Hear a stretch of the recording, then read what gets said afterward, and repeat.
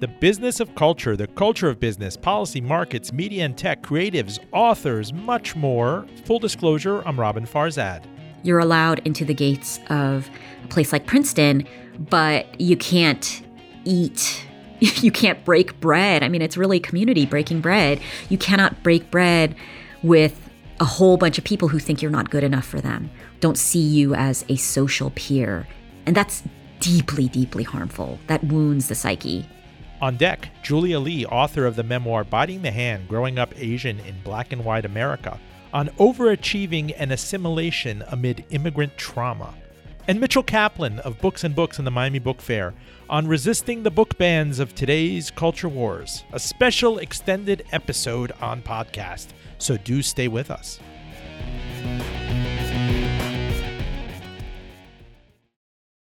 This episode is made possible by the support of Salomon & Ludwin, a boutique wealth management firm dedicated to helping families make smart financial decisions. You worked hard and sacrificed to create and build wealth. They treat advice given to you with the respect your journey deserves. For over 30 years, Salomon & Ludwin has earned a reputation of trust and confidence, recognized by Barron's as a Hall of Fame advisor. More at salomonludwin.com. Full Disclosure Podcast to NPR, Spotify, and of course, Apple Podcasts. Follow, subscribe, and rate us at link fulldradio.com. We are on all the social media channels at handle fulldradio. Joining me from Los Angeles is Julia Lee. She is a professor of English at Loyola Marymount University, where she teaches African American and Caribbean literature. The book is Biting the Hand, Growing Up Asian in Black and White America, a memoir, and it is a page-turner. How are you? I'm great. Thank you so much for having me on your show, Robin. And this is reminding everyone that this is an extended episode on pod. Alas, on public radio, we only get about 52 minutes. So if you want to hear the entirety of this and my interview with Mitchell Kaplan of the Miami Book Fair on biting back against book bans, you do have to catch us on pod. But stay tuned for that. Julia, where do I even start with you? We have in common the immigrant experience in this country, the immigrant trauma, the transmogrification of the trauma. It took us through high school and into Princeton where we met. I'm struck, though, going back to this scene that you illustrate with your dad and the liquor store in Los Angeles and kind of the skepticism, but the symbiosis between the African-American and the Korean-American communities, which we did see in sharp relief in 92 during the riots. But take me back to when your dad and mom first got here. Yeah, so my parents are Korean immigrants, and they moved to the United States in 1970, met here, got married, and then moved to Los Angeles. And, coming here, my father, he was undocumented. He overstayed his student visa. And so, he lacked education, he lacked language skills, he lacked access. And so one of the things that a lot of immigrant Americans do is they open their own business because then they can work for themselves and sort of scrape by. And so my parents purchased a liquor store in Inglewood, which is a predominantly Black neighborhood in Los Angeles. And this was really, their first time interacting so closely with the Black community. Most of their customers were Black, their employees were Black, the neighboring shopkeepers were Black. And, on the reciprocal end, a lot of their Black neighbors, this was their first time interacting so closely with Korean Americans. And the relationship was cordial in many ways, that they became friends, they were customers, patrons, etc.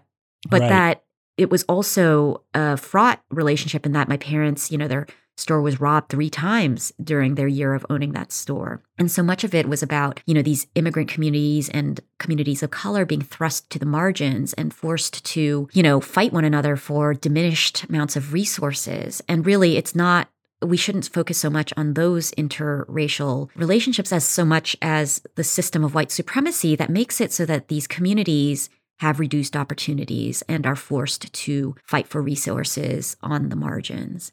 I think that really is the story of my parents' liquor store and their time in Inglewood, which, subsequently they purchased a Pioneer Chicken, which is a fried chicken restaurant, also in a predominantly a neighborhood of color, Black, Latino, Asian. And again, this is where they were relegated as immigrants without access. They served communities of color and oftentimes came into conflict. There's an early memory that you share because your parents, like my parents and many immigrant parents, did want to emphasize achievement and education as a way out. You write, I knew I had always resisted speaking Korean at home and attending a Korean language school, desperate to assimilate into my white American school and neighborhood. But you were also, damned if you do, damned if you don't, because you wrote, now I found myself accused of being too Americanized, too white, not Korean enough. And this was a central driving tension. You could end up in these white elite type schools destined for prep school with or without financial aid. I know your parents struggled to get you this kind of educational catapult. You and your sister, they worked Pioneer Chicken. It was a fried chicken place after the liquor store era. But it seems like you were always exoticized along this, that you were a curiosity, that you weren't really one of the students over there, that they wanted to keep you in a lane. Even I'm struck by this time when there was a casting call for, I think, some sitcom in the 80s, and they wanted you to be this very malleable, what was it, a Vietnamese girl? Yeah, Vietnamese boat child. Yeah. Well, talk to me about the cross currents, because yes, you are Korean American, your parents, this culture, the food, all of the pratfalls with, taking your own lunch to school or bringing people home or having the certain fashions and not having certain things that other people did. And yet you were being pushed to assimilate and you couldn't really get there as much as your parents wanted you to or the community wanted you to. Right. I mean, I think so much of this is very much in common with other immigrant community experiences is about trying to fit in and trying to assimilate. Oftentimes it's really into whiteness, it's white Americanness. So, that's all about speaking English without an accent and, being able to dress the right way and, socialize the right way and, get as close to whiteness, which, is something that Asian Americans benefit from is this allowance of some white adjacency. And yet, you can never get fully there. It's kind of like you can get close, but you will never be fully American. You will never be fully white because, my face is Asian and I will always be seen as different. And so, it is one of the kind of sadnesses or the melancholy that face so many members of communities of color is that we're allowed some access, but not full access, that we're proximate to whiteness or close to whiteness, but we can never fully get there. One of my memories is of, wanting a Cabbage Patch Kid and not wanting a Black Cabbage Patch Kid because I knew that Black was on the very bottom of the racial hierarchy and I wanted an Asian Cabbage Patch Kid, but there were none. And so it was sort of like I was rendered invisible and the best I could do was assimilate into whiteness. I was at the corner of Western and Olympic at the turn of the century. And I mean, it's just so glossy right now. We're talking about Koreatown in Los Angeles. The restaurants, the office spaces, the catapulting generally of South Korean culture, it's still classified as an emerging market. But if you think about Samsung, Hyundai, LG, all these things, it's really an economic success story going from frontier market and the depths of developing marketdom in the middle of the century and around the Korean War to being one of the preeminent economies on the planet. And also that wealth effect in places like Los Angeles or Long Island or the Mid-Atlantic. But to go there, you also have to remember what happened in 1992 with the riots. I mean, well before George Floyd, there were the Rodney King riots. People might forget about it because it was 31 years ago, but tell us what you remember from that scene, because in the national imagination, it certainly pitted, unfortunately, Korean shop owners against rioters, largely of color. Yeah, no, it's funny. I was just in Koreatown the other day. I was having Korean barbecue with a friend, and it has transformed. It's become this very hip, gentrified area with luxury condominiums and fancy restaurants and bars and clubs. And, it's easy to look at that and think, oh, this is a success story. My own daughter, she's 13 and she loves K-pop and collects the albums and wants to go to K-Town and to the mall to buy stuff. And I have to constantly tell her, oh my gosh, you're so lucky because it's cool to be Korean now. Whereas when I was growing up, it was certainly not very cool to be Korean, and Koreans migrated to K-Town because that was a depressed area where they could afford to open stores and restaurants because it was falling apart. It was run down. And, what I tell my daughter and what I tell other people who associate Koreanness now with the glossy, the wealthy, the fancy and pretty, is that, it's cool to be Korean until it's not cool to be Korean. It's cool to like the culture and the food until, it's not cool because somebody hate crimed you because of the way you look. So I want people to remember that this is not a costume that many of us can just put on and take off when it's inconvenient. I mean, K-Town was one of the epicenters of the rioting that occurred and the looting that occurred during the LA uprising. I remember seeing swap meets on fire. I remember seeing gas stations on fire and driving through the neighborhood on the way home and being terrified. My parents at that point did own a Pioneer Chicken, and it was located also in one of the areas of looting. It was south of LA in Hawthorne. And one of the things I discovered when talking to my mom, I was interviewing her for this book, and one of the things she had kept a secret from me for more than 30 years is the fact that her business, our business, that fried chicken store, had also been set on flames during the riots. I mean, they received a phone call at 4 a.m. from the police department because somebody had set a trash can on fire outside of their restaurant, and it had blown out the windows, and the whole place was trashed, and fire department came and hosed it down. And my parents left the house at 4 a.m, didn't wake us up, went, cleaned up the mess, and then came back home filthy and exhausted and never told us. And when I asked my mother why, her response to me was that we didn't want to give you fear. We wanted to protect you from all that. But, she couldn't protect me because I was watching it on television. And, I knew that part of the reason that the LA uprising had occurred was because of the shooting of Latasha Harlins, a 15-year-old Black girl who went into a Korean-owned liquor store and wanted to buy a bottle of orange juice. And Soon Ja-do, who's the Korean shopkeeper, shot her in the back and killed her.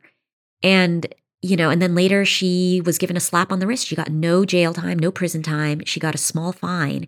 And this enraged the Black community, understandably, because it showed you that the worth of a Black life was nothing.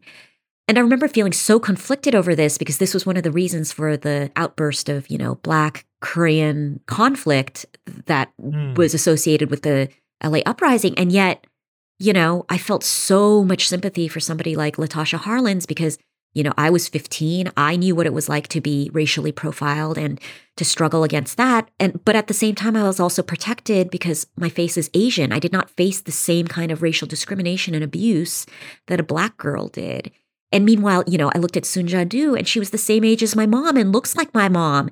And I thought what she had done was repulsive and reprehensible. And yet she looks just like my mom. And I could see my own mom doing something like that because my mother also lived under so much racialized fear and anxiety and paranoia. And I remember when Latasha Harlins, when Soon Ja-do was given probation. And even I'll never forget from this book, I guess you're a high schooler and you and your sister having an argument at the dinner table over, I guess your mother was rationing noodles and you launched a fork across the table and it split her forehead.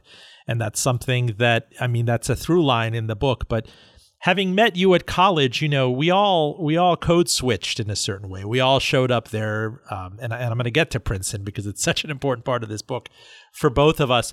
But you could largely camouflage that. By the time you were applying to college, I don't know if it was an escape, it was a capitulation, because at the same time you were validating your mom's idea that she wanted you to attend a predominantly white institution where you could, quote, more successfully be recognized for yourself, not your race. You cite at the time UCLA, which is an elite school, was known and is probably still known as the, quote, University of Caucasians lost among Asians. Right. You close out that chapter saying that you really wanted to apply as far away from as possible from home. And you did, and you went to Princeton on financial aid. Tell me about that. Tell me about the thought process behind it. Getting there, were your parents proud? In my case, I thought I was kind of vindicating my parents for their trauma, for everything that they did, including and especially bringing me slices of fruit and knocking on the door when I was studying. There was so much that we had in common with this book. Right. I think about just the daily sacrifices that my parents made in order to get me to a place like Princeton. And it was their single-minded objective. I mean, they put themselves second and last so that my sister and I could have the privileges and the resources and all of this access. And I really did think, when I was applying to college, that it was vindication, that getting into one of these elite schools was proof that the model minority myth worked, or that the American dream worked, and that, my parents could come here basically impoverished and work their way out of poverty and make it so that their kid could go to this fancy Ivy League and, have a life of security and comfort. And it was a real loss of innocence, or a real shock when I went to Princeton and I thought, okay, this is how the fairy tale is supposed to go. I'm supposed to be happy here and to thrive. And then to realize, oh my gosh, this place is not at all like what I imagined. That yes, it has all this access and abundance, and yet I feel incredibly marginalized and like I don't belong here. And, I tried to do what I was trained to do. I tried to force myself into this world that really did not want me, that really saw me as an outsider. And I just thought, no, but my parents are suffering at home. I'm on financial aid. I can't break their hearts by telling them, you know what, this might not work out for me. They've suffered so much more than I have. They're suffering through continuing to deal with this struggling restaurant. And so I just sucked it up. I plunged into activities. I plunged into my classes. And it took a toll on my mental health, because I wasn't just doing it for myself. I felt the weight of my parents and my ancestors and everybody else who had sacrificed to get me there. I never felt quite enough. And then overachievement became my antidote to those feelings of inadequacy. I really thought, okay, I have to believe the meritocracy works. I have to believe that, my parents' sacrifices were worthwhile, and therefore I will do anything to keep that fantasy alive, even if it means deluding myself or brainwashing myself or, suffering quietly and without any outlet. I mean, one of the things about Princeton is that, despite the fact that it is supposed to be, such an amazing elite space, is that you go there and you realize there are lots of people who come from very privileged backgrounds and for whom a place like Princeton is not, it's kind of an entitlement. It's not a privilege. I went there, I was on financial aid, and I immediately felt like, oh my gosh, this is bizarre because everybody here seems rich. And in fact, that's upheld by statistics. Well, we are 25 years removed from graduation, and I keep thinking back. It's like yesterday, that freshman year, the shock of getting there. For me personally, from a big public school in Miami on heavy financial aid, I overinvested myself in AP courses and accomplishment. I gave up my teens to see where I could get into college. I wanted to go here. What I was struck by, and in reading this book, is how immediately it wasn't particularly academic. It wasn't so much a meritocracy when you got there. In fact, there was a lot in terms of class that was preordained. A lot of these people knew one another from St. Paul's, Andover, Exeter, Groton, the top private schools, a lot of that. And I don't think that the exclusivity was codified or the racism was codified. It just was a certain way. There was a certain look.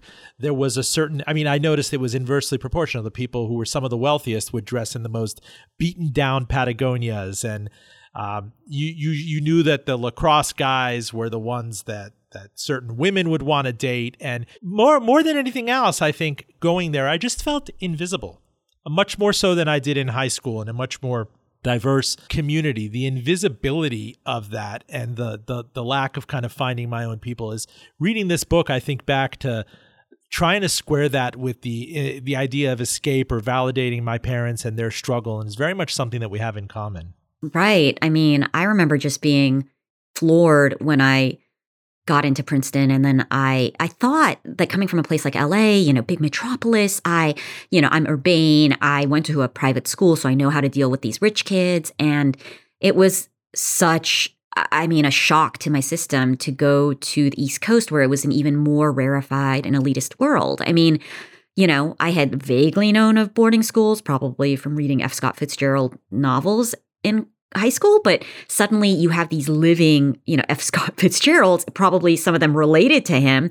And, they all grew up in the same kind of communities and dressed a certain way. And suddenly it's like, wow, for these people, Princeton is not a privilege. It's an entitlement. It's like their fathers and their grandfathers and sometimes their great-grandfathers went there, and sometimes their names were on buildings. And there was such a casualness, and again, entitlement is what I'm saying, about the way they navigated the school. Like, of course, and like the classes, they weren't thinking about parental sacrifices to send them there. They were just thinking, oh, I want to join the same eating club as my dad or my grandfather, or, I just want to chill out, make friends, make connections for my future, career as a finance bro or whatever. And, for them, it wasn't about like grinding it out and seeing this access to realms of power, because they were already part of those realms of power. So that was really kind of shocking. Full disclosure, I'm Robin Farzad. You're listening to Julia Lee. She's the author of the memoir, Biting the Hand, Growing Up Asian in Black and White America. Again, I remind you that this podcast will run in extended form. We're limited to 52 minutes if you're listening on the radio. So by all means, catch the entirety of this show on podcast. Julia, what was it about sorting and self-segregation that was so pronounced? I don't know if it was unique to Princeton or the Ivies, but you walk into this big Gothic cafeteria, and I guess the analog is if you watch one of the Harry Potter movies about Hogwarts or something. You go and eat at Maddie or Rocky, one of the residential colleges, and you could just look at it and there was self-sorting broadly. There was an Asian table. There were African-American people sitting amongst themselves. There were the jocks. There were the blonde sorority girls sitting amongst themselves. There were the loners and the various other people. And the dining hall especially was a classist construct because you had, in our case, generous financial aid with mandatory dining plans. I think you were assigned, like I was, to a dining hall where either you were working behind and dishing out the slop, or you were being served. I mean, talk to me about that experience and the sorting nature. No, I think it's interesting you brought up the Hogwarts reference because, I was listening to a podcast recently. And, they talk about how humans have this desire to sort. Like we all have this inclination to want to find our group or our community and to self-sort, and, in Hogwarts, it's like, what house are you in? Oh, I'm Gryffindor. And then you feel connected to all the other Gryffindors. I mean, I get that and I understand that. And sometimes it can be the source of great positive energy, but it can also be incredibly destructive because, part of college is exposing yourself to people who are not like yourself, not surrounding yourself with people who are just like you. And, the dining hall wasn't perfect, but at least you were all supposed to eat there your freshman and your sophomore years. But even there, you could still see the class differences because there were those of us who were on financial aid and who had to help cook or help serve or help clean up after our peers who were not on financial aid and who were there to be served. And sometimes my friend Maria talks about how, some of these bros, these jocks, would make fun of the workers, the student workers, by dumping slop on their trays and then sending it through to the dish room and then laughing as these work-study students are trying to clean their messy trays and getting the filth all over themselves. And so there was that. But even then, that was a huge improvement to the eating club situation, which 70% of students join an eating club in their junior and senior years. And that's really where I think the sorting becomes pernicious. Some of the clubs are not what do you call it? They don't demand that you rush or apply to get in, but half of them are these bicker clubs. And essentially, they will reject you if they don't think you fit their brand or that you're cool enough. And think about how awful that is, the sense that, yes, we live in a society where we're always being rejected or accepted and given opportunities. But now this is a situation of eating. Just wanting to eat with somebody is full of the same exclusion of these other things. And I remember I suffered a lot because, I've always been a floater. I've always been the person who has friends in all kinds of different groups and backgrounds. And suddenly I couldn't eat with my friends. If I did want to eat with them, I had to be specially invited as a guest on a particular day when outsiders were allowed in. And as a result, I felt like, oh my God, I'm now just eating by myself because I'm not part of one of these eating clubs and I don't have the money to pay their fees. And, I was working as a resident advisor, and so half my meals were covered by the dining hall, but the other half, I remember just foraging for food, and I probably had scurvy because I had to live off of bagels and pizza because that was the only thing I could afford with the small amount of money I was living on. And I think that's sad, and that it perpetuates the racial and class hierarchy everywhere else in our society.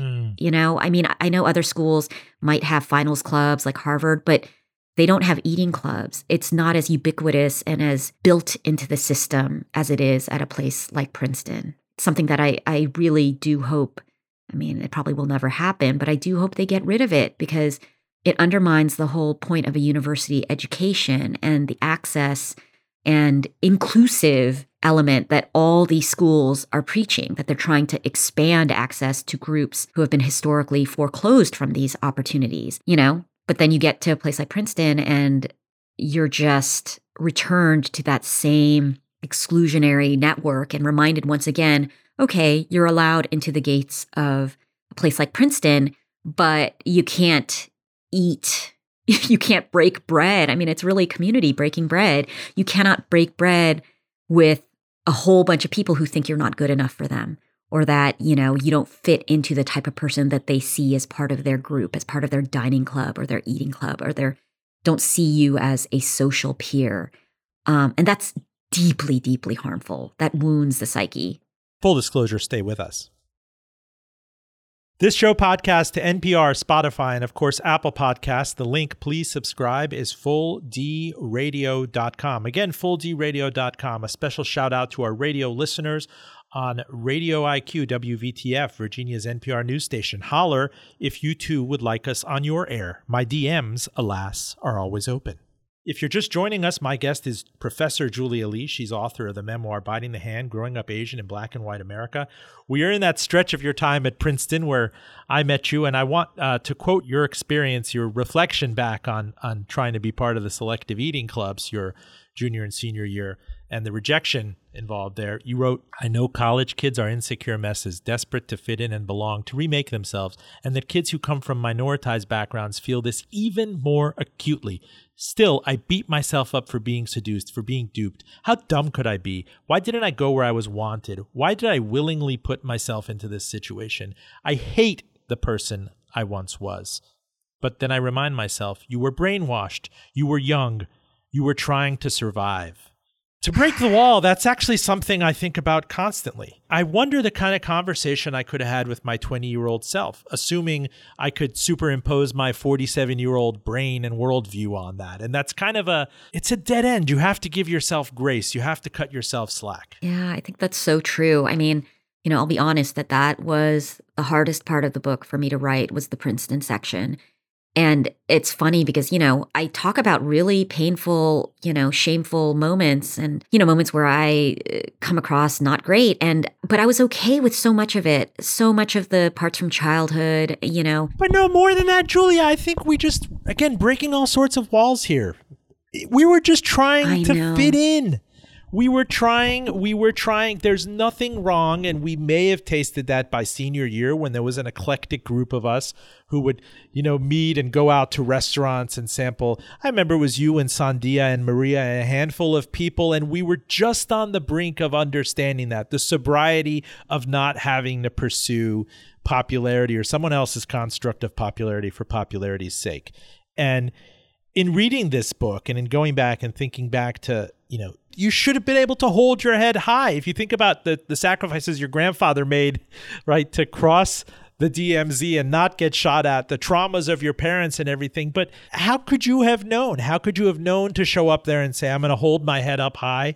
You just wanted to belong. You just wanted to be with other people. And the system resisted that diversification. I mean, the same eating club corridor, it's laughable to think about it now, but it culminated in a building that was popular with students of color called the Third World Center. Could you believe that? Now, in hindsight, I mean, just from a branding perspective, there are all these exclusive eating clubs that cost like $5,000, $6,000, $8,000 a year, and they would throw fancy formals. And some of the students who couldn't afford or didn't want to be part of that were part of the Third World Center.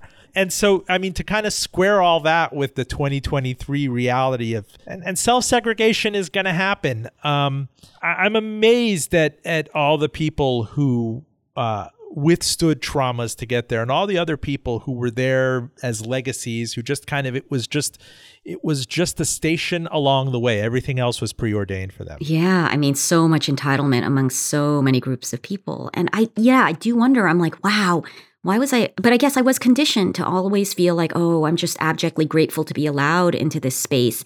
And instead of holding my head up high and thinking, oh my gosh, I'm proud because I got here based on something more than, my last name, or the fact that my dad has endowed a building, or the fact that my grandfather went to this school, I should look at those people with pity because they're just entitled and they didn't have to lift a finger to get here. But instead, I saw it as my own inferiority, that I couldn't just gel with them and blend with them and belong like they did. And, I did see some people of color, oftentimes Asian Americans, who came from wealthy backgrounds, who were able to assimilate and to join these clubs and to seem to have no issue.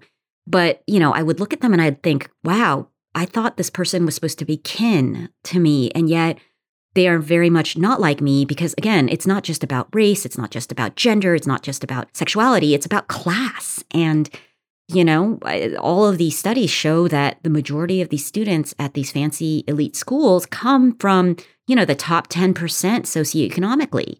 And so, yes, you might feel marginalized because you may not be white, but, it helps assimilation if you come from a wealthy background and you have access to the vacations or the resources. You don't feel as out of place in that way. I mean, the Third World Center, you're right. I mean, I remember reflecting on that. And, the Third World Center was meant to be this radical space of coalition building among students of color. And then as both of us being resident advisors, the incidence of, among really privileged people, of anorexia, bulimia, the various traumas, we were warned. I mean, people might not know this.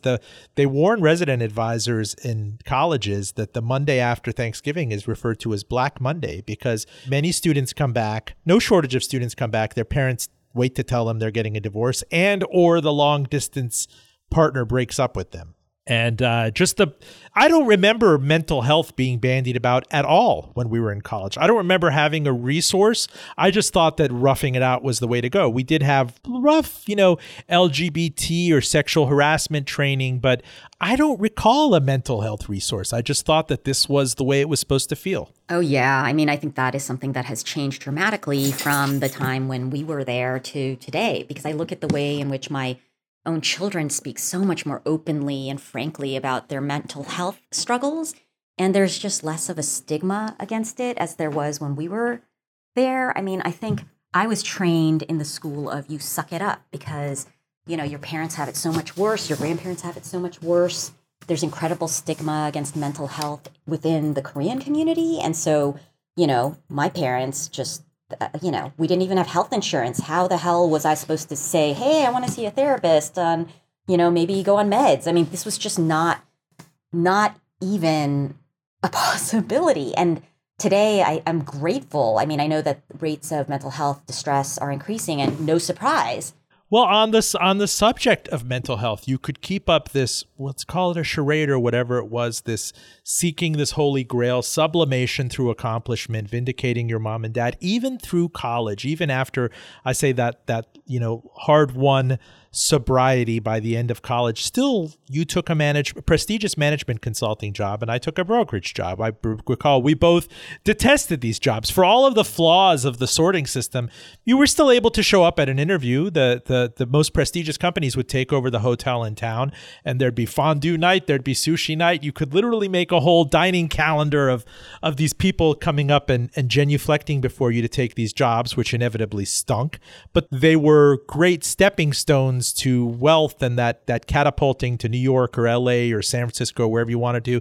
But after you realized that this was the wrong turn for you at about 6 months at this consulting firm, you suffered a nervous break. Yeah, I mean. And the ultimate shame for you was, gosh, I'm poor. I don't know what to do. I gotta go home and live with mom and dad again. And I found myself crying when reading this in your book. Because I imagine must be far more widespread than a lot of our contemporaries let on. Right. I mean, you think, oh gosh, I've captured the golden ring being this secure, prestigious job on Wall Street or in consulting. And, now I've got it made. And oftentimes these firms, they don't even look at you if you don't come from an Ivy League, say, kind of school. And so the access, the privilege, this club that you're now a part of. And then you're right, like the amplitude of like fancy meals and dining and wining and trips. And, I remember getting a gift basket when I first got my job offer and thinking, oh my God, here's this amazing present. And also I'm going to be making more money than my parents have ever made. And this is amazing. And then you go into this job and you think, oh, wait, I don't agree with, first of all, the hours are brutal and the travel is brutal. And then you also realize, sometimes there are some ethical issues with the stuff that you're doing. It's about making money, which is fine. We all live in a capitalist world. But also, what about the ethical decisions we're making? People are losing their jobs. There are some shady things that are happening. The head of my consulting firm ended up being busted for insider trading, and he's now in prison. And you think, what am I upholding here? And also, why do I want this so bad? Is this really what I have been working my whole life for? So the moment when I decided to step away was so frightening for me because I was turning my back on everything I had been told I should be aiming for. And what it taught me is something that, I'm now in academia. This is not a highly remunerative career. But what I realized is that for me, at least, making a ton of money is not my primary, motivating factor. That in fact, I need to find some sense of purpose and meaning beyond that.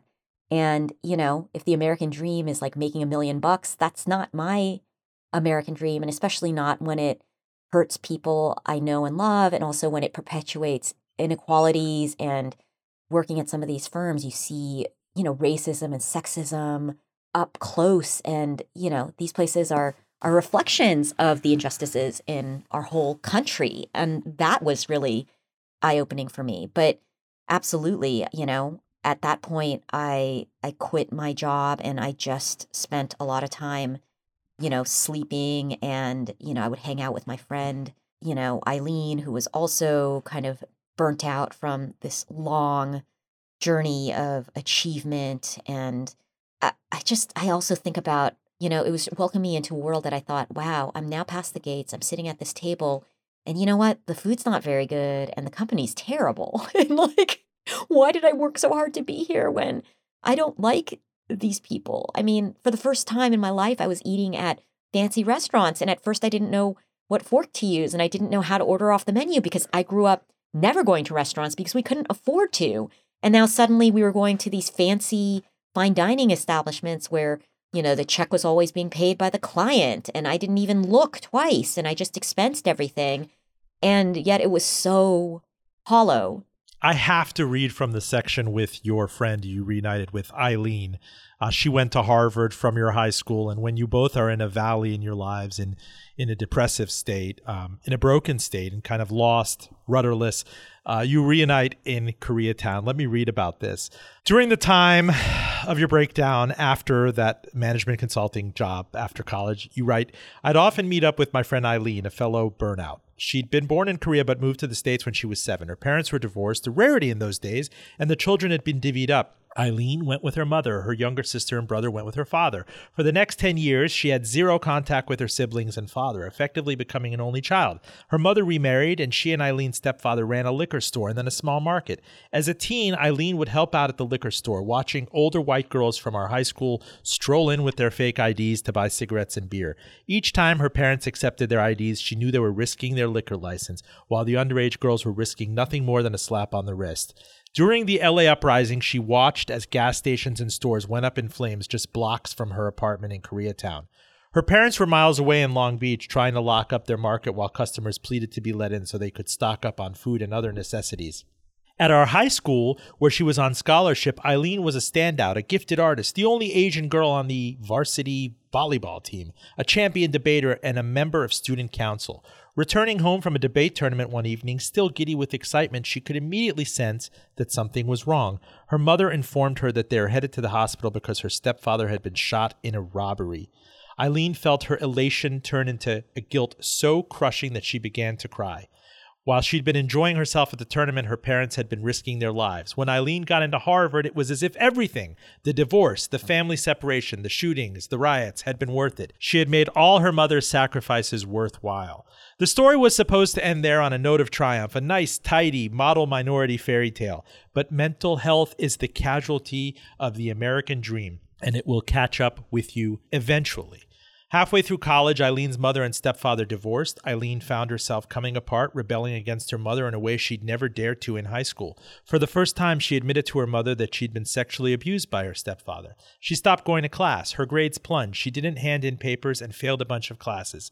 Placed on academic probation, she was told to take a year or two off school to get her crap together. When she told her mother she was coming home, her mother's response was, "What will I tell my friends? What will they think?" She moved back home into a small duplex on the border of Koreatown where her mother now lived. We took to meeting up regularly to smoke and drink coffee. Eileen was always late, and not just by a few minutes, but by a few hours. Sometimes she fell asleep and forgot to set the alarm. Other times she just couldn't muster up the energy to get out of bed. It didn't bother me. Punctuality now seemed trivial without the structure of school or work.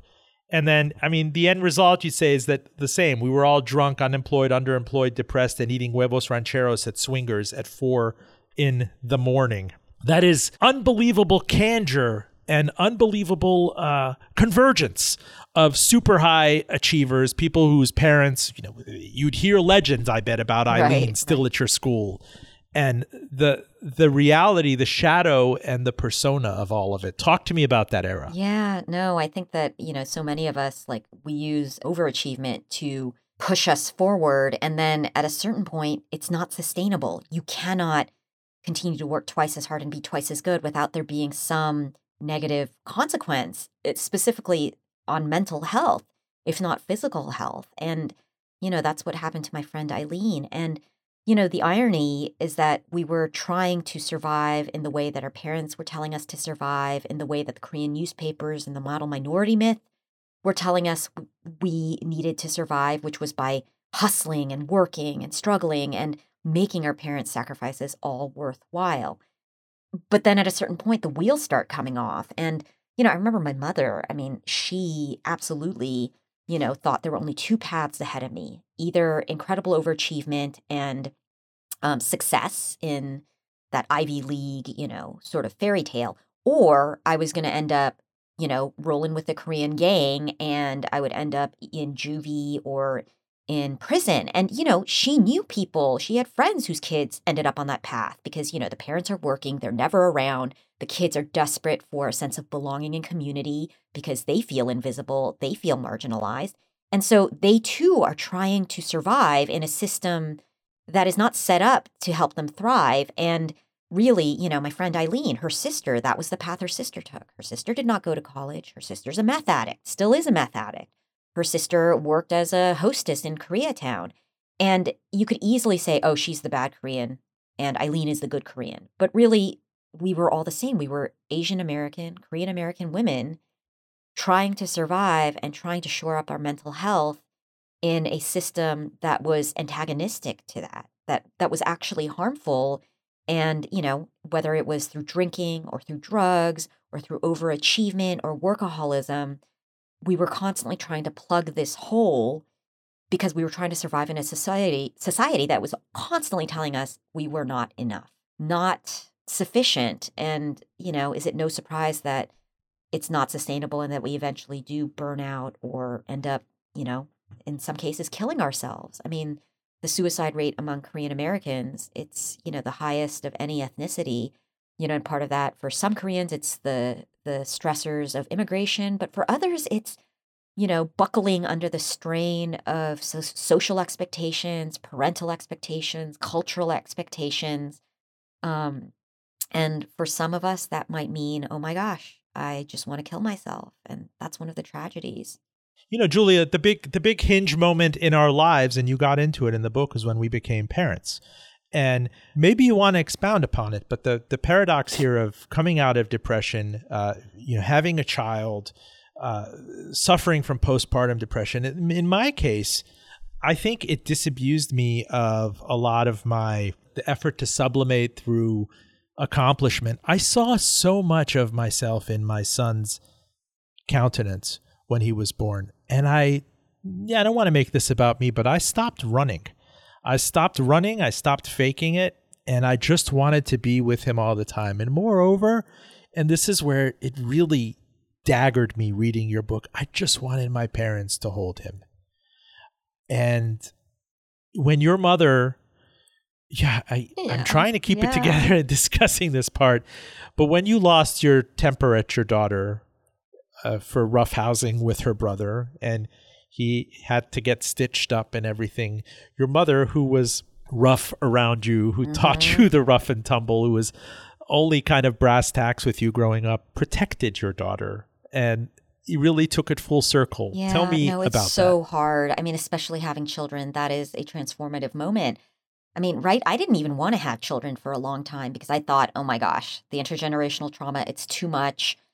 This ends here. I am not going to perpetuate this unhappiness for another generation. And yet, in a moment of optimism and hope, I decided to have children. And that really became a way of healing some of the rifts and the pain between my mother and me. My mother loved me the best way that she could, but it was a punishing, brutal kind of love, and she did it because she knew, she was tough with me because she knew what I would face in the outside world would be even tougher. And so in some ways that brutality was an act of love. And yet, in so many ways I tried to imitate her. I'm mimicking the way I was parented and the way I parent my daughter. And I too wanted her to grow up to be tough and resilient and not spoiled. And, I want her to be able to survive in a sometimes very inhospitable world. And yet sometimes that can end up being brutal and harsh in a way that my mother, now that she's a grandmother, sees for what it is. And so she will stop me and say, no, don't be brutal to your daughter. It's not worth it. I have seen the consequences of some of my brutality on you, and I want my granddaughter to love me. And I want, in many ways, she wants to heal the rift between the two of us through this relationship with my daughter. And it's been really beautiful because my daughter and my mother are very similar in many ways, but I can look at my daughter with love and forgiveness and grace that I was really not able to show my mother for many years. And in the same way, my mother is able to look at me and look at my daughter with the same forgiveness and grace that she was not able to show before. And you teach African American literature, and this has been a through line in it when you meet people who came of age during Jim Crow and segregation, and when lynching, there was largely salutary neglect and looking the other way. The way of conveying love, like to 1940s or 1950s child, was, and people have told me this, was getting a whooping by your parents as a favor to kind of put you in your place so that you don't get cornered by a racist sheriff or a lynch mob. And how that through line continues now, how that collective trauma continues to grandkids and everybody right now in this era. And I, in your line of work, looking at how Rodney King and George Floyd just triggered people and reminded everyone that you can't take your eye off that. That's something that we still have to be paranoid about. Paranoia. You talk about your mom's paranoia when you visit Korea and you come back and she thought she was being watched. And I'm just struck really by the universality of all this. I think I'm at a loss for words in terms of why people need to read this book. You had the author of Saigon say, this memoir brims with wit, intelligence, vulnerability, and delicious rage. Whip smart and iconoclastic, Julia takes her readers on her journey through America and academia, coast to coast, as she grows up and obliterates all the stereotypes into which she has been forced. The result is a perfect distillation of scholarship, lived experience, and a revolutionary call for the liberation of all peoples. I'm going to let you close us out, Julia. And I know this is cliche, but I run this exercise in my head constantly every night with the PTSD of my late teens and early 20s. What would you say to yourself as that scared girl at Princeton? What would you say to yourself with the mind of seasoned, chastened 47-year-old you? Right. I mean, I would tell, it's like wanting to connect and to put my hand on her shoulder and to tell her that she's not alone, that I'm here and that I feel her pain and that I see her and that she's not wrong to feel this way. She shouldn't sublimate because these feelings are authentic and they're real and they're important. I mean, one of the things that I have found so rewarding about writing this book, which writing, as you know, is such a solitary activity and exercise, and then you send it out to the world and you don't know if it's going to connect. You don't know if that thread of hope, of grace that you cast out to the anonymous abyss of the public, you don't know if it's going to land. You don't know if it's going to connect with somebody. And lately I've been getting just emails from readers, people who are similar to me, but people who are very different from me, telling me, wow, I read your book and I understand so much better my own relationship to my mother, or, my own experience of assimilation and marginality. I had a letter from an 83-year-old reader who is a refugee from World War II. And, she's suffered through a different war. And, her relationship with her mother has also been incredibly fraught. And she told me that reading my book helped her to finally forgive her mother and to understand the legacy of trauma in her life. And I just thought, oh my gosh, the thread of this book is catching in unexpected ways and with unexpected readers. And for me, just feeling alone, my readers help me feel like I'm not alone. And hopefully my book will help them feel like they're not alone. Julia Lee, we are overdue. The book is Biting the Hand, Growing Up Asian in Black and White America, a memoir. Julia Lee is a professor of English at Loyola Marymount University, where she teaches African American and Caribbean literature. The next round of Banchan and Cholo Kebab is on me in Tehrangeles. How's that? Awesome. You got to come out to LA. Full disclosure, stay with us. Full Disclosure podcast to NPR, Spotify, and of course, Apple Podcasts. The link is fulldradio.com. You can follow on Twitter, Facebook, and LinkedIn at handle FullDRadio. And a shout out to our listeners on WVTF Radio IQ, Virginia's NPR news station. You can DM me to carry Full Disclosure on your air. Joining me from Miami is Mitchell Kaplan. He is the owner and founder of the venerable Books and Books chain. It opened back in 1982, the first location in a small 500 square foot space in Coral Gables, Florida, a stone's throw from the University of Miami. He is also the founder of the celebrated Miami Book Fair, which is the biggest in the country. It's launched many competitors. I was a veteran of both the Miami Book Fair. I debuted my book there in 2017, and Books and Books, the flagship in the Gables. How are you, sir? I'm good, Robin. It's so great to be with you yet again. I mean, 2017, it seems like just a blink. Much has happened since then, right? 40 years ago, you launched the Miami Book Fair, and 41 years ago in 1982, Books and Books. Now, here's the paradox. I'm a child of Miami. It's not known as a literary town necessarily, but there'd be this huge force of gravity every autumn with the Miami Book Fair, and the entire nation, C-SPAN trucks, CBS This Morning, everybody would descend on the place. If you had a book, you wanted to present it at the Miami Book Fair. And here you are at a crossroads now in 2023, really at the nexus of the culture wars, where the state has turned decidedly red, and an individual parent in Dade County or Broward County or Palm Beach or wherever in South Florida, if he or she wants to take a book off the bookshelves in the library, can protest, and it can be remaindered. And you reacted to that.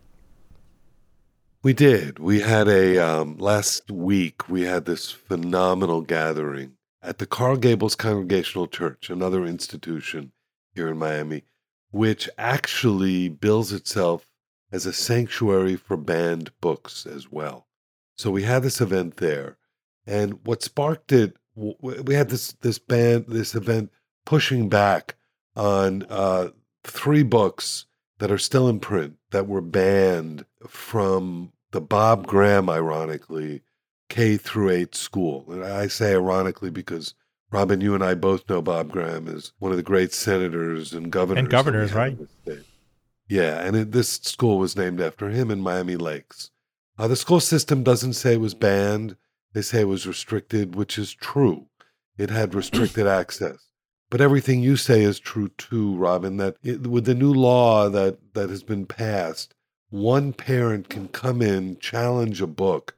The book is then pulled from circulation until a committee rules on whether that book ought to be taken out of circulation or if something else should happen with those books. I apologize. Well, your dog is obviously not in favor of this, so hey, the pool guy is here. I think. No, easy, it's okay. So what occurred was that a committee was formed, and they decided that these 3 books, which are written, well, 2 of them were written for elementary age kids. The third one was Amanda Gorman's poem during the inauguration. Yeah, National Youth Poet Laureate Amanda Gorman. One of the banned books was The Hill We Climb. She performed some of the poetry at President Biden's 2021 inauguration. She read that poem at the inauguration. Right. That was yanked out of that elementary school library and was put into the middle school. Mitchell, what does it mean when something like that is pilloried by a parent as indoctrination, or there's this amorphous kind of woke, there was this boogeyman of critical race theory and brainwashing our children. You've seen it across the 50 states, a backlash. Things roughly after the George Floyd murder in 2020, that there was this backlash and a backlash to the backlash. Yeah, well, to me, it's very cynical. It's performative. What you have is these politicians who feel like they have an issue that they can hang their hat on in order to galvanize a very small sliver of the kind of Republican electorate. And I think that's really what we're seeing. It's circular. Judy Blume, who I've got a bookshop with in Key West, says to me, she was one of the most banned authors in the 70s and 80s. And she says to me that it's worse now than it's ever been. So again, it's a political issue which is being used simply to galvanize, like all of the cultural issues are. The whole focus on transgender athletes, the focus on gay and lesbian restrictions in the law, drag shows, that sort of thing. This is all an attempt, really a very cynical attempt to drive people apart. One thing I don't understand, Mitchell, and I've covered the Cuban-American experience in some of my reporting, is that how exile population, how this is an anathema to so much of the Cuban-American population in South Florida, which is, detesting the time since Fidel Castro came to power, and no shortage of media has been banned in their homeland. But this is something that still sells. This is something that you saw. Trump came to Cafe Versailles in Calle Ocho in the middle of Little Havana. He's hugely popular there. DeSantis, the governor of the state, and the Stop Woke Act is considered potentially an heir apparent in the GOP. I think about the immigrant populations there who've always invaded, and many Cuban-American authors you've had, against censorship and the creeping kind of panopticon government state.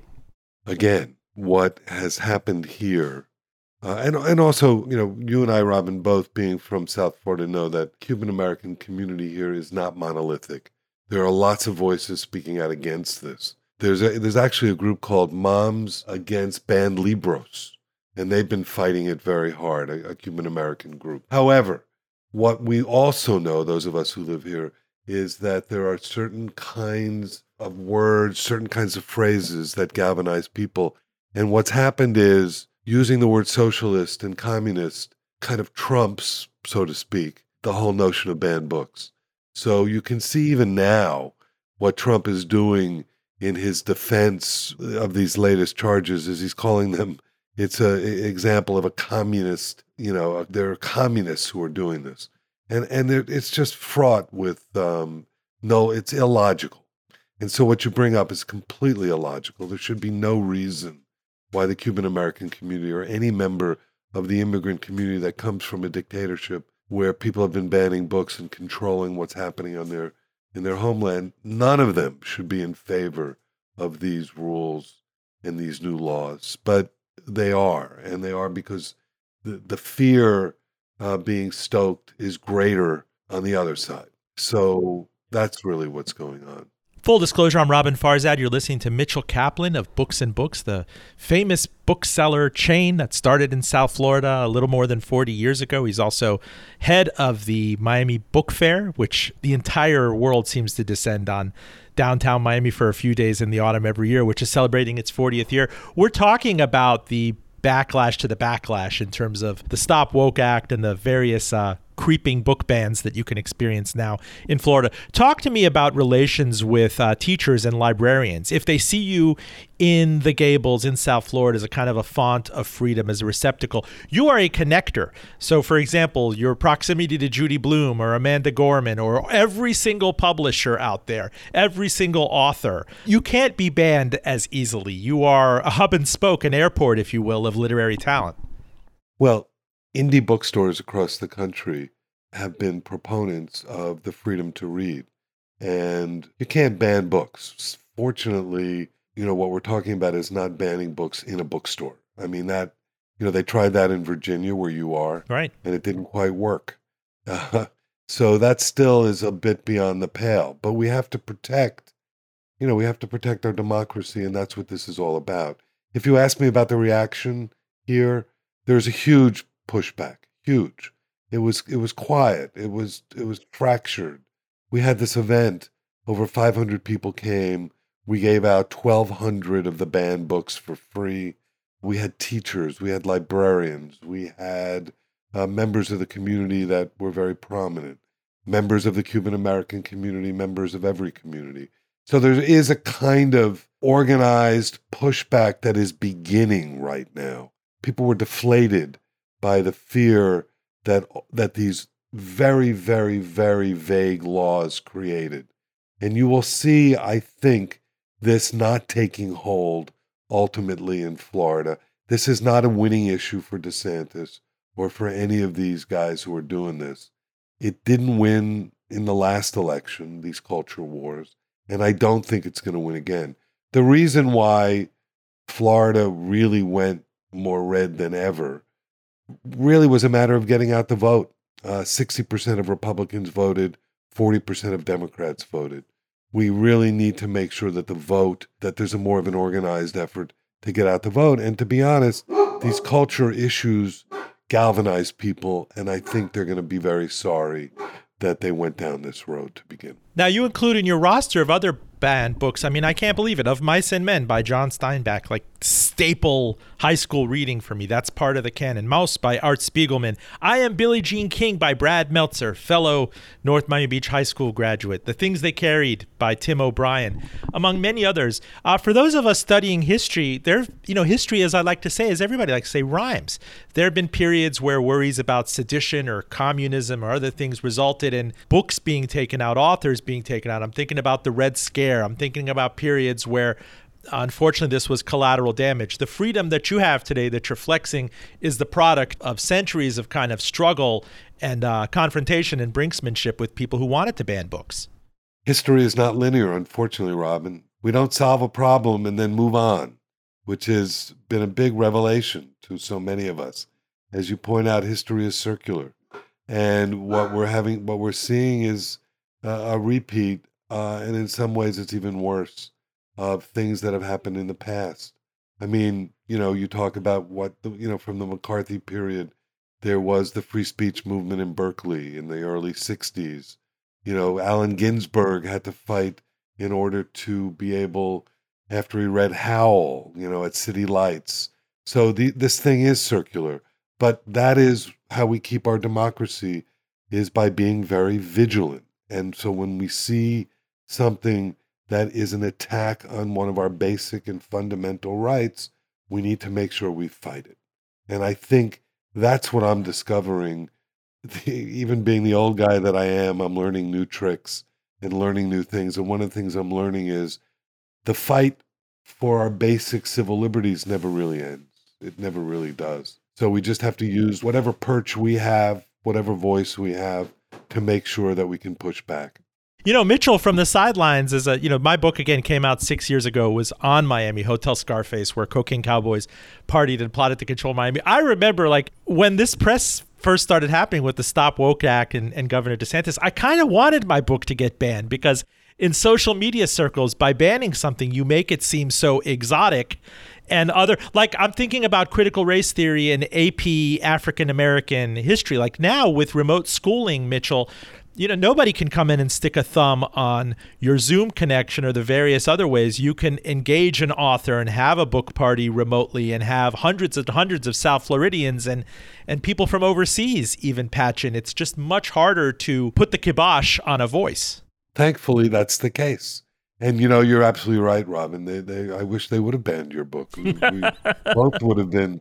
I would have been able to put my kids through preschool again with the sale of your book. We wanted to actually, a couple of ex-cons who came to the book launch in the Gables, they asked me if, do you want us to stage a fake gunfight between exiles and everything? Maybe get the Miami Herald and others to cover it? We could have done that. Remember, Pirates World? Right, right. Places.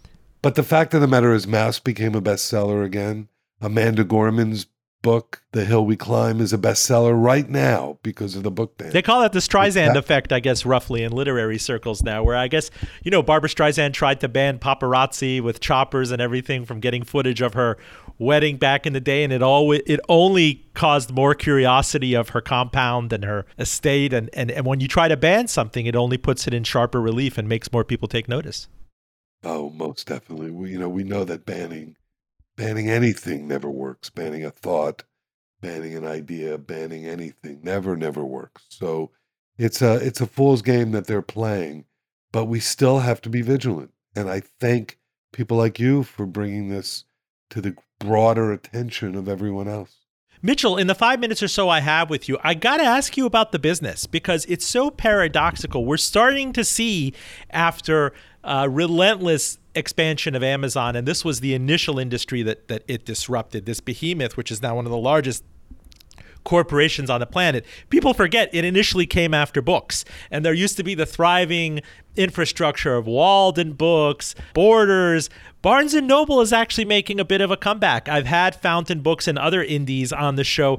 You actually stand out as one of the OGs, the last of the really thriving independents. There's something that you do, especially with the flagship in Coral Gables on Miracle Mile, where it's just this oasis, this literary oasis. You can come in, get a sandwich, soup. You could see people. You could get books, and that stands out in a town again, which is not known as a literary town. What is it that you've done to thrive in the era of Amazon?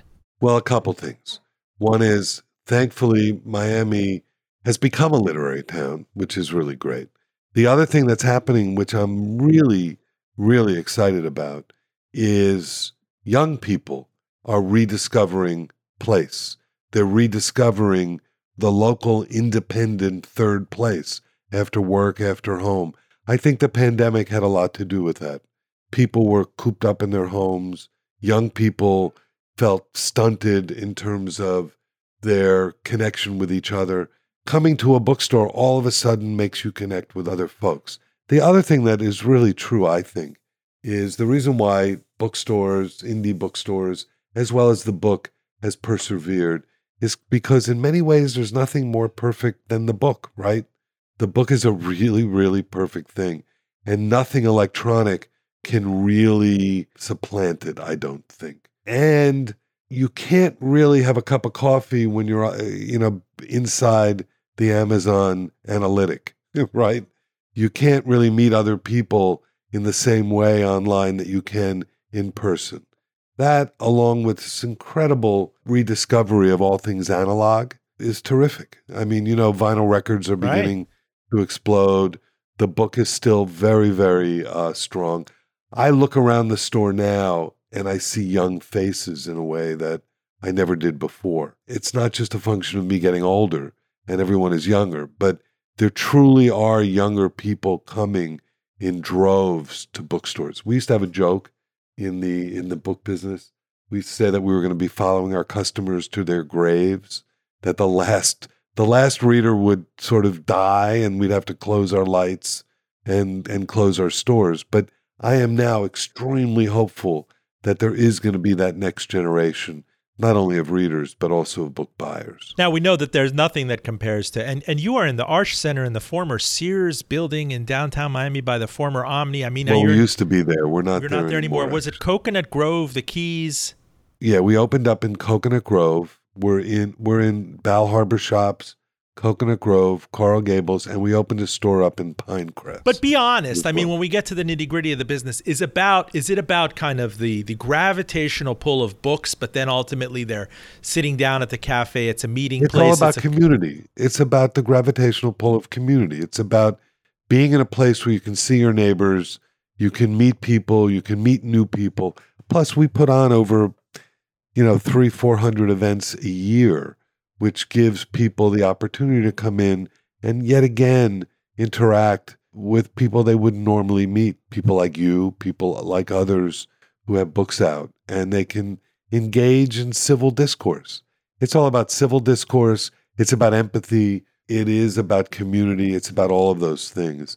And it's being rediscovered is what's happening. Now, I know it's not perfect, and certainly there's no shortage of Zoom fatigue in this country, but for a while, especially in those of us that had more lockdown-intensive municipalities and states, and I know that wasn't the case in Florida, there was lots learned in terms of the remote revolution over the last 3 years. There are things you could do now, author events. If there was a person in Switzerland, how do you, I know this gets to, maybe you don't want to sully your hands on it, but how do you get this as a business? Do you sell tickets and maybe the book to several hundred people who want to show up and see you interview an author? I mean, how do you use it as an opportunity when you can't fly that person necessarily to Miami International? During the pandemic, we had to pivot very, very significantly. And we went from, I had never heard of Zoom or Likewise, Riverside or any of these things. And in the course of just a month or two, and Florida was locked down. It's a myth that it wasn't, but it was locked down. We did like 500 virtual author events during COVID. And we did very cool things. We had like Neil Gaiman in New Zealand, and we had Ishiguro in London, and the two spoke to each other online, for an evening. And during the height of virtual events, it was really, really potent and really, really strong. What's happened is with places opening up and with real physical in-person author events, those virtual events are losing some of its potency. But what is happening are things like what you and I are doing, which is becoming stronger and stronger and stronger. And that's the whole world of podcasting, the world of talking to each other in the way that we are. That's really growing more and more. People still ultimately want to see an author live and in person if they're going to purchase a book. The business model for virtual events is not as strong as it once was, and it's beginning to lose some of its novelty, I think. Mitchell, I got to tell you, you have the voice of a great therapist. I feel like I should give you a co-payment for this. I'm grateful to you because when I was a terrified first-time author with a skeleton of a book proposal, and you were very calming. You and your wife had me there at the Gables. You got me a soup. You got me a sandwich. You introduced me to your son, and you said, just write it. Just write it, Robin. And I did. And I when I had the book launch at Books and Books in the Gables, and my elementary school teacher was in the front row, and every ex-con in Miami and former police chief was there. It was definitely stranger than fiction. It was one of the victory laps of my life, and I'm grateful to you for being a torchbearer for that. Well, Robin, I don't want to put you on the spot, but and for those of you listening out there, Robin's book continues to be one of Books and Books' best-selling books ever. And so putting you on the spot is, when are you going to write your next one? We want you to. It's like, Mitchell, as you know, as authors will tell you, it's like passing a kidney stone. I mean, I'm grateful to be a writer, but actually writing it there's quite a bit of PSD and repression. Again, you're my therapist, right? Well, Gary Steingart has an article about that, about how writing a novel is hard. But you really, that book captured, and I lived through it. You captured it so perfectly. And there are very few books like that. There's another book that you probably know, The Year of Dangerous Days by Nick. We've had him on the show. We love it. Those two books, if you read those two books alone, you will have such a sense of the history of Miami and why Miami is the way it is now. Well, I promise you, Mitchell, I will write another book and stay alive long enough so I can write it on your couch with your mellifluous voice kind of guiding me through the recording. Mitchell Kaplan of Books and Books and the Miami Book Fair, fighting the creeping book bans of South Florida. Please, please, please, sir, do come back on the show. You are always welcome. Thank you, Robin. It's been a real pleasure. Full disclosure, reminder that you can hear the entirety of this special extended episode wherever you get your podcasts, be it NPR, Spotify, or Apple Podcasts. The link there is fulldradio.com. Please subscribe and rate us. And message me if you'd like to carry Full Disclosure on your air. Special thanks to Claire Morgan at Notterley and the University of Richmond's Robbins School of Business. Stay tuned for news of big live shows resuming in the fall of 2023. You can follow on Twitter, Facebook, and LinkedIn. The handle is Full D Radio. And catch me every week on both MSNBC and NPR's Here and Now. I'm Robin Farzad. Thank you for listening, and back with you next week.